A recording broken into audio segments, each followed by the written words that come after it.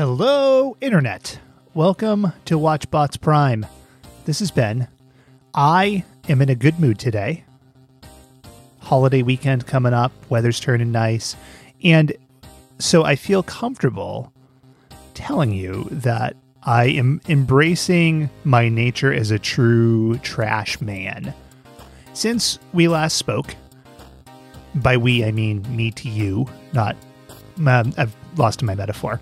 In the last week, I have consumed just about 2 full seasons of Survivor. I'm not entirely sure why, but it's become this all-encompassing need. I, like most of America, the world, I don't know, I can only speak for America, watched the first couple seasons of Survivor back in 2000, 2001. I was going into college / a college freshman, so that I was doing that rather than, smoking cheap or going to keggers. It probably tells you a lot about my early days in college, but I really enjoyed the show. Trashy, sure, but I really enjoyed that sort of human social element, going out and playing games and stuff. It seemed fun, but I fell off hard and I haven't watched it in years, so I am back into it for some reason or another. There are 40 seasons. I don't expect to keep up this pace, not least because eventually I'm going to need to start going to bed before 1:30 in the morning, but I want to ride this train until my mania gives out. I feel like that's most of my interests. Like, if you listen to these shows back to back to back to back, I'm sure that I've talked about being into 50 different things over the past year and a half, and they all tend to fade out, but I think that I would be a good survivor. I'm not terribly athletic. I don't particularly like socializing, but I'm a good reader of people. And I feel like I could, be conniving and I could backstab. Now, my pledge to you is to think about applying for the show. If I do, I will, of course, represent the WatchBots brand loud and proud. But we'll see. We'll see. You got to live the dream. In the vein of living the dream, we are finishing up the nightmare that is maved by the Engel, and we've spent this whole month just drudging through really, really horrific shows. Saved by the Bell was fine. California Dreams was Saved by the Bell in a band, and City Guys was Saved by the Bell in the city. But what about sports? What if we add some athletics into there?